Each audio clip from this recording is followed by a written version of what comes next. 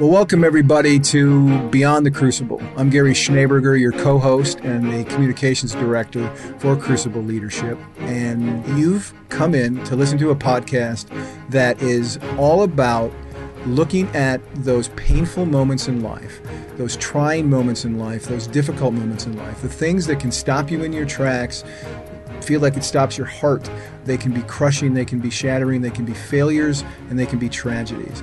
And we talk about those not to deal in the negative. We talk about those as jumping off points to lead a life of significance, to come not just bounce back, but to bounce forward from those experiences. And with us to talk about that is the founder of Crucible Leadership and the host of the program, Warwick Fairfax. Warwick, welcome. Thanks, Gary. Great to be here.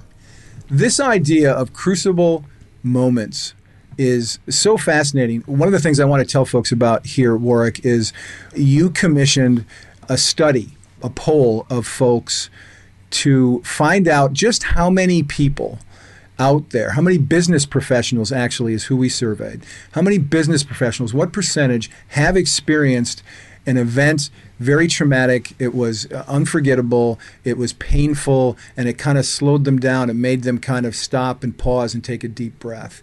And the number of folks who said they had had that experience was what?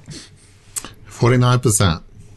49%. And it's really interesting. I did some research. You hear 49% and you think, well, that's not even 50%, it's not even half. But here's an example of other things. When I Googled 49% of Americans blank, 49% of Americans, I'm consulting my notes, 49% of Americans say they are pro football fans, okay? 49% of Americans say that they typically take an annual summer vacation. 49% of Americans say that our culture, American culture, is superior to other cultures. Those are huge majorities when you think about it just anecdotally. When you say, as many people as our football fans have had a crucible moment, that's pretty significant, isn't it? Absolutely. When we talk about crucible moments, we'll unpack here in a bit exactly what they look like, what kinds of crucible moments people go through. But explain to folks who might not be familiar with the word that much, why did you, as you were looking for something to describe those painful experiences that can change your life for the worse or the better, why did you choose a crucible as the symbol of that? Well, literally, crucible means cauldron in which you heat metals to a very high temperature and they combine to form something new. It's also in the literature seen as a test or a trial. One of the references that I talk about and write about is Arthur Miller's play The Crucible that I think was written in the late 40s. And it was on the surface about the Salem witch trial in Salem, Massachusetts in the 1600s, where a group of young girls would accuse townspeople of being witches, which back then, if you were a witch, they basically killed you. And it was this weird thing that if you admitted you were a witch, they would kill you. If they didn't admit you were a witch, you weren't being honest, and they'd probably kill you anyway.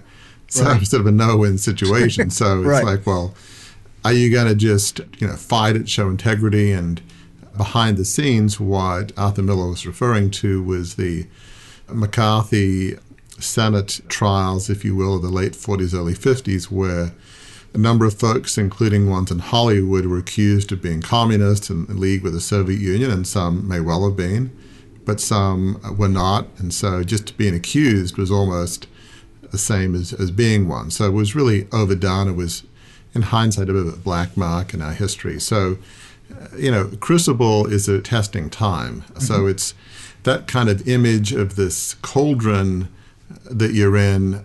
It's something that tests your mettle, it tests your character. So that image of pain or just a furnace at immense heat, it just sort of really rang true to me in terms of my own life and experience.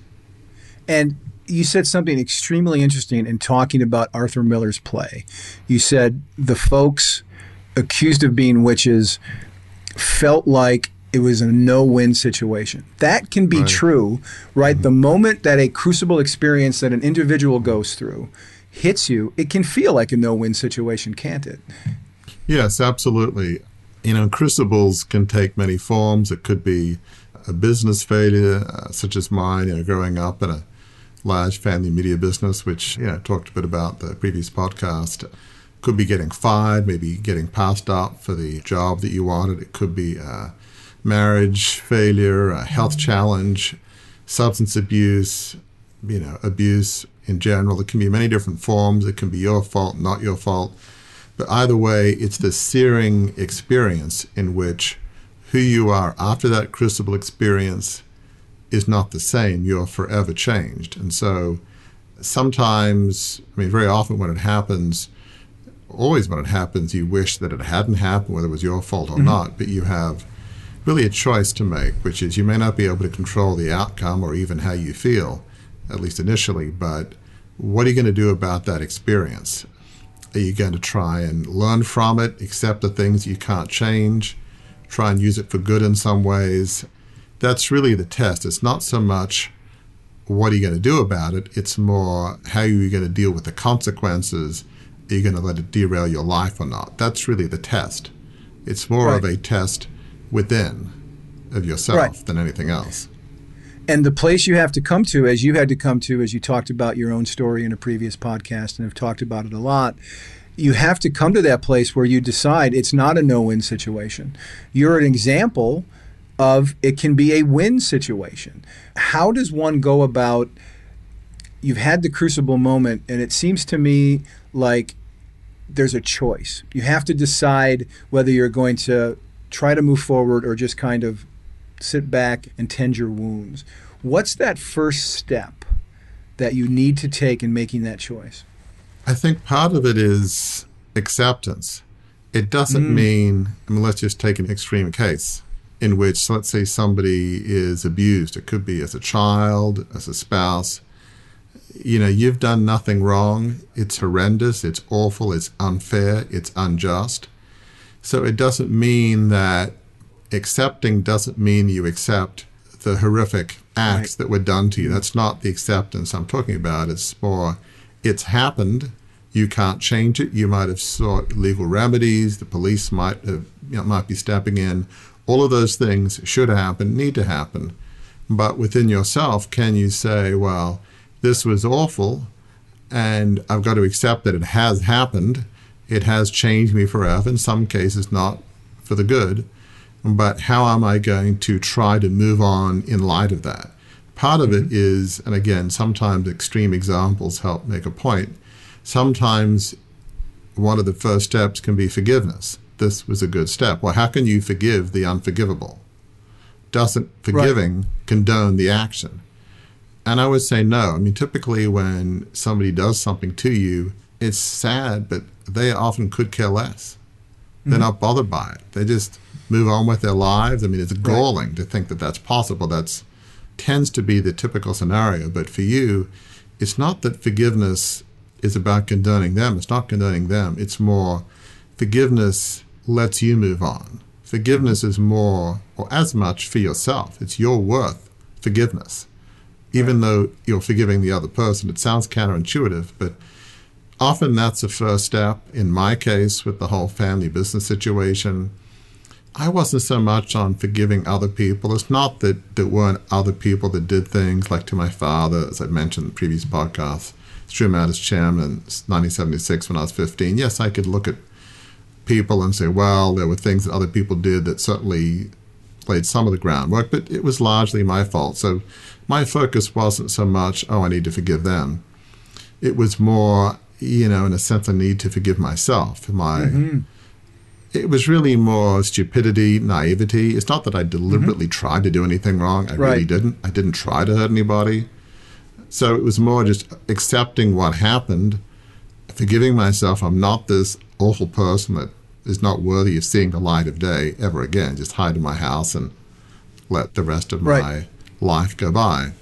So part of it is acceptance, forgiveness, whether it's of other people or yourself. That acceptance and forgiveness is really, from my perspective, the first step. And it's interesting to hear you talk about that, because I know when you've told your story, and again, it's contained on the first episode of the podcast, and the broad brushstrokes of your story, you're an heir to the 150-year-old family media dynasty in Los Angeles, in Australia, and you launch a takeover to bring the company back under family control. And while some things went right, there was a lot of debt. And at the end of 3 years in the late 80s, the company passed out of family control. And that was a loss of 2.25 billion in Australian dollars. Big failure situation, and not the kinds of circumstances that many people who you're talking to as the founder of Crucible Leadership have been through. As you've said many times, there's not a lot of media moguls out there who are in that situation. But one of the things that's so fascinating is you tell your story. People will come up to you, they'll send you emails, they'll come up to you when you're speaking, and they'll say how much your story touched them. And it is. They are talking to you about it. In some cases, it seems like it's the first time they've ever acknowledged their failure or their shame. How does that ability to speak your truth, to speak your pain, how does that unlock healing for others? It's interesting, as we've been talking to people, it's interesting that people tend not to like talking about failure. It's one thing if you've had a car accident and it's just changed your mobility, or certain things are clearly not your fault. And so I don't know if it's easier to talk about. It seems like it. It's hard for me to know if it's something that's not my experience.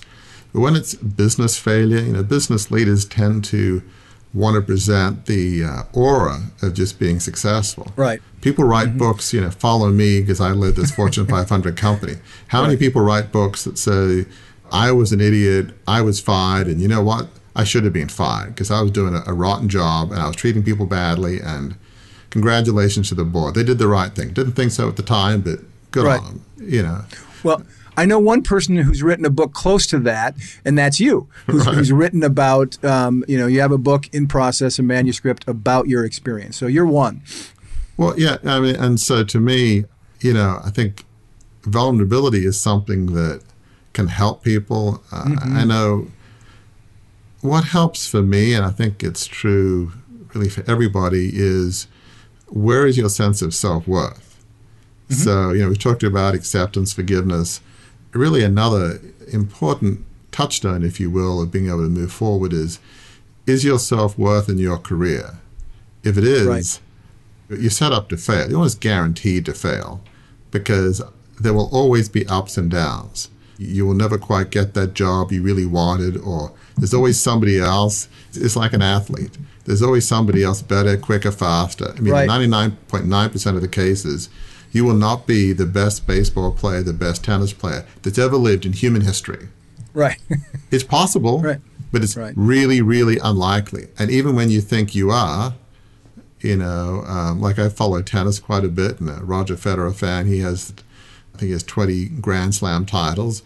It's quite possible that Rafa Nadal and Novak Djokovic will overtake him for the most Grand Slams. Right. As a Federer fan, I'd rather not, but that's life. He's going to have to live with it. And if they overtake him, objectively, they might be the greatest of all time. So, it's sort of ephemeral to try to seek your sense of self-worth in your career. So for me, obviously, it's hard for me to do that in the sense that look how sort of the whole takeover went down in flames. So it's not like I can say, look at me, let me put my self-worth in what I've achieved. At least not there. But I had, to me, faith in God and the sense that we're all children of God and God loves us unconditionally. That helps because by talking about failure doesn't mean I'm a failure as a human being, or that God loves me any less, or frankly, my wife and kids don't love me any less. Their love, and love in a broader sense, doesn't depend on my achievements.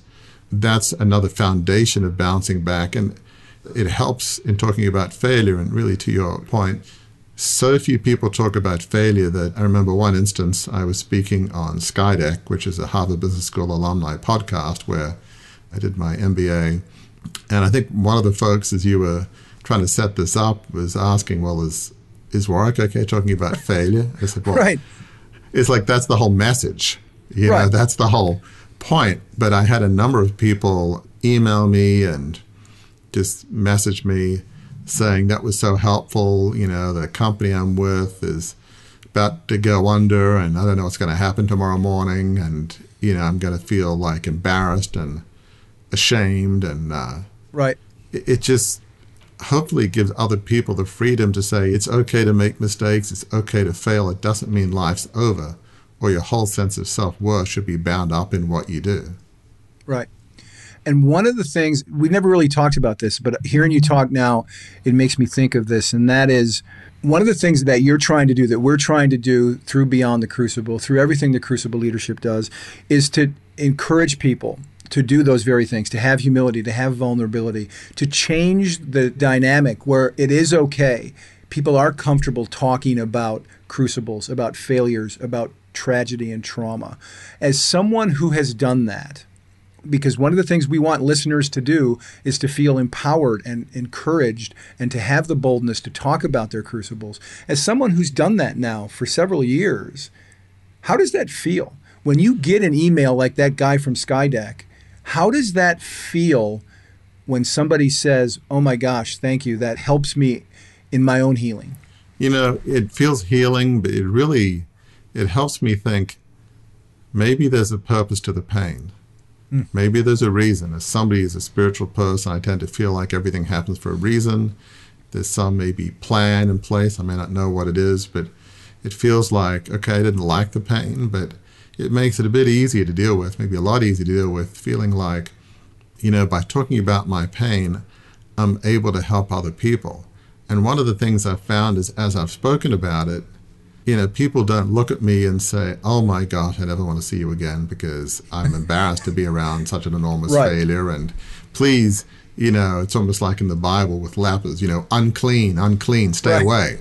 Right. It's like, no, I mean, as I mentioned, I think last time, I guess one of the key moments in my sense that maybe everybody wasn't going to reject me when I spoke about it is the talk in church we go to about 10 years ago when the pastor wanted me to give a sermon illustration of the life of David, who was falsely persecuted, running away in fear of his life, and said, well, I don't really see myself as that person, but I'm happy to talk about my story and a few lessons learned.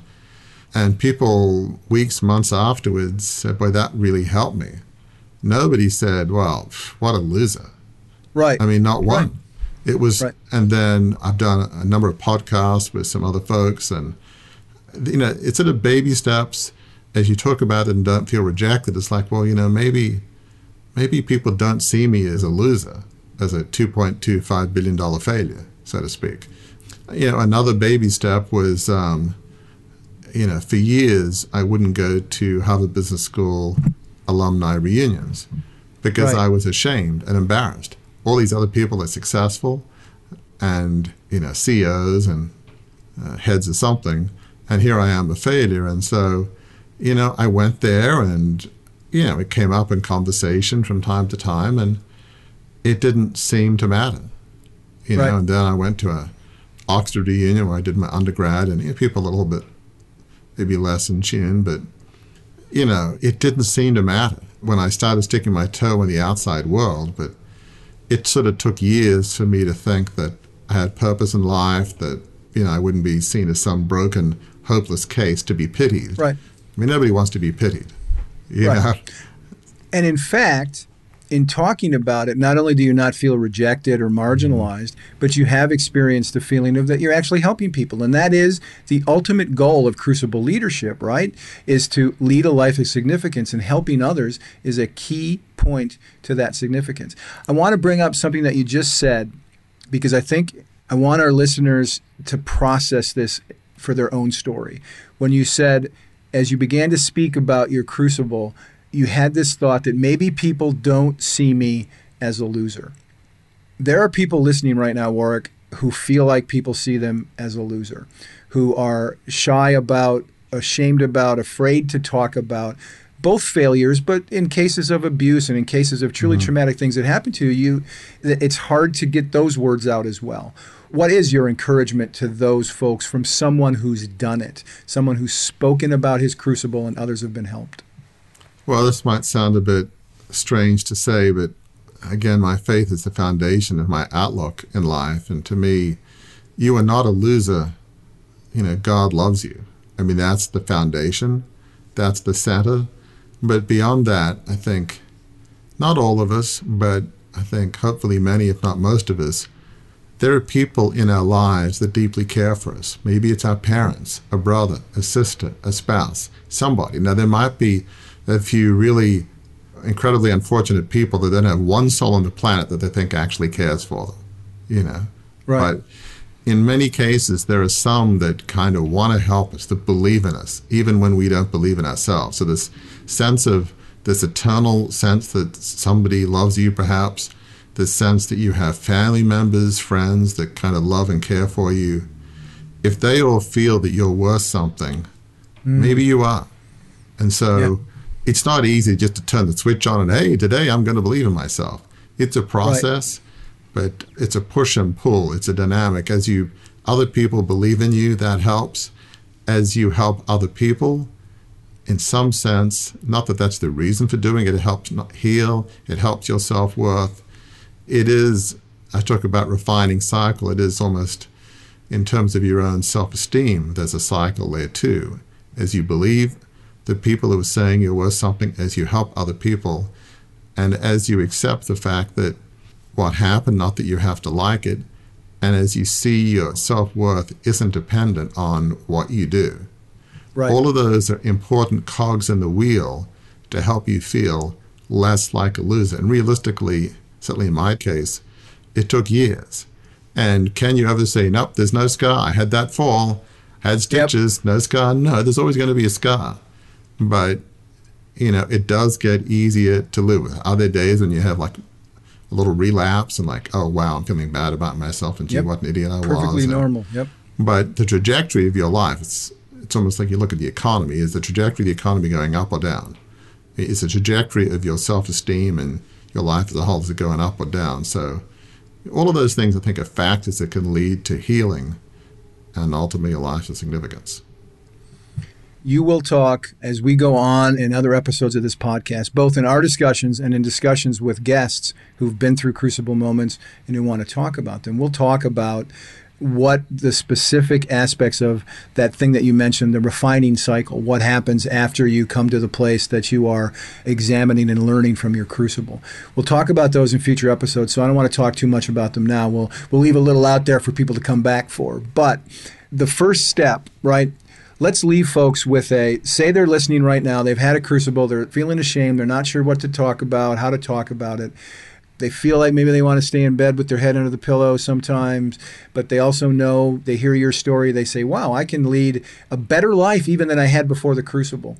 What's the first thing they need to do right now as they're listening? The first step, whether it's an actual action step or it's just an emotional mindset step. What's the first thing people can do to begin to put their foot on that path to a life of significance?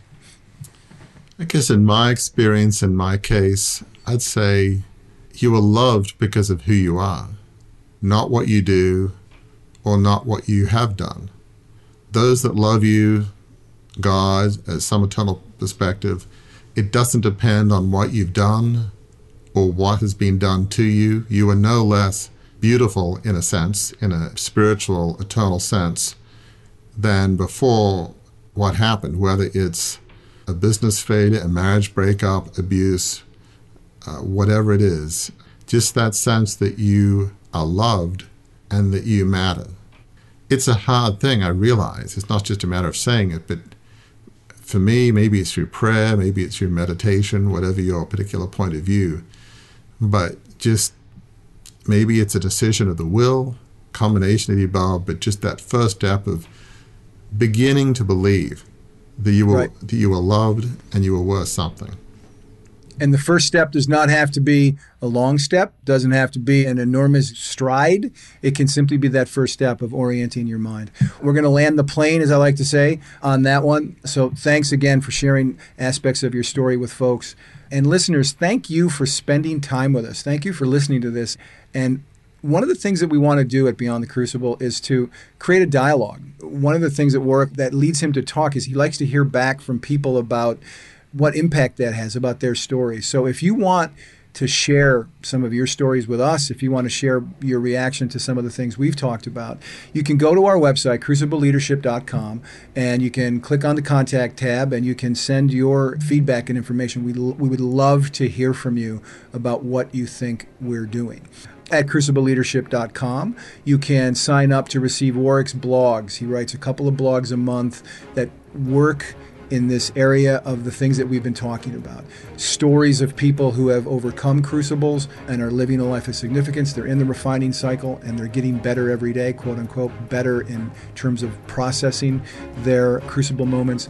Sign up for those. There'll be stories of other people who have lived out crucible moments and examples, more detail on how you can go through and work that refining cycle and find that life of significance.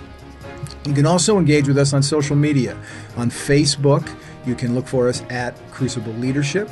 And on LinkedIn, you can look at us for Warwick's name, at Warwick Fairfax, with the silent W in the middle, WARWICK, at Warwick Fairfax on LinkedIn.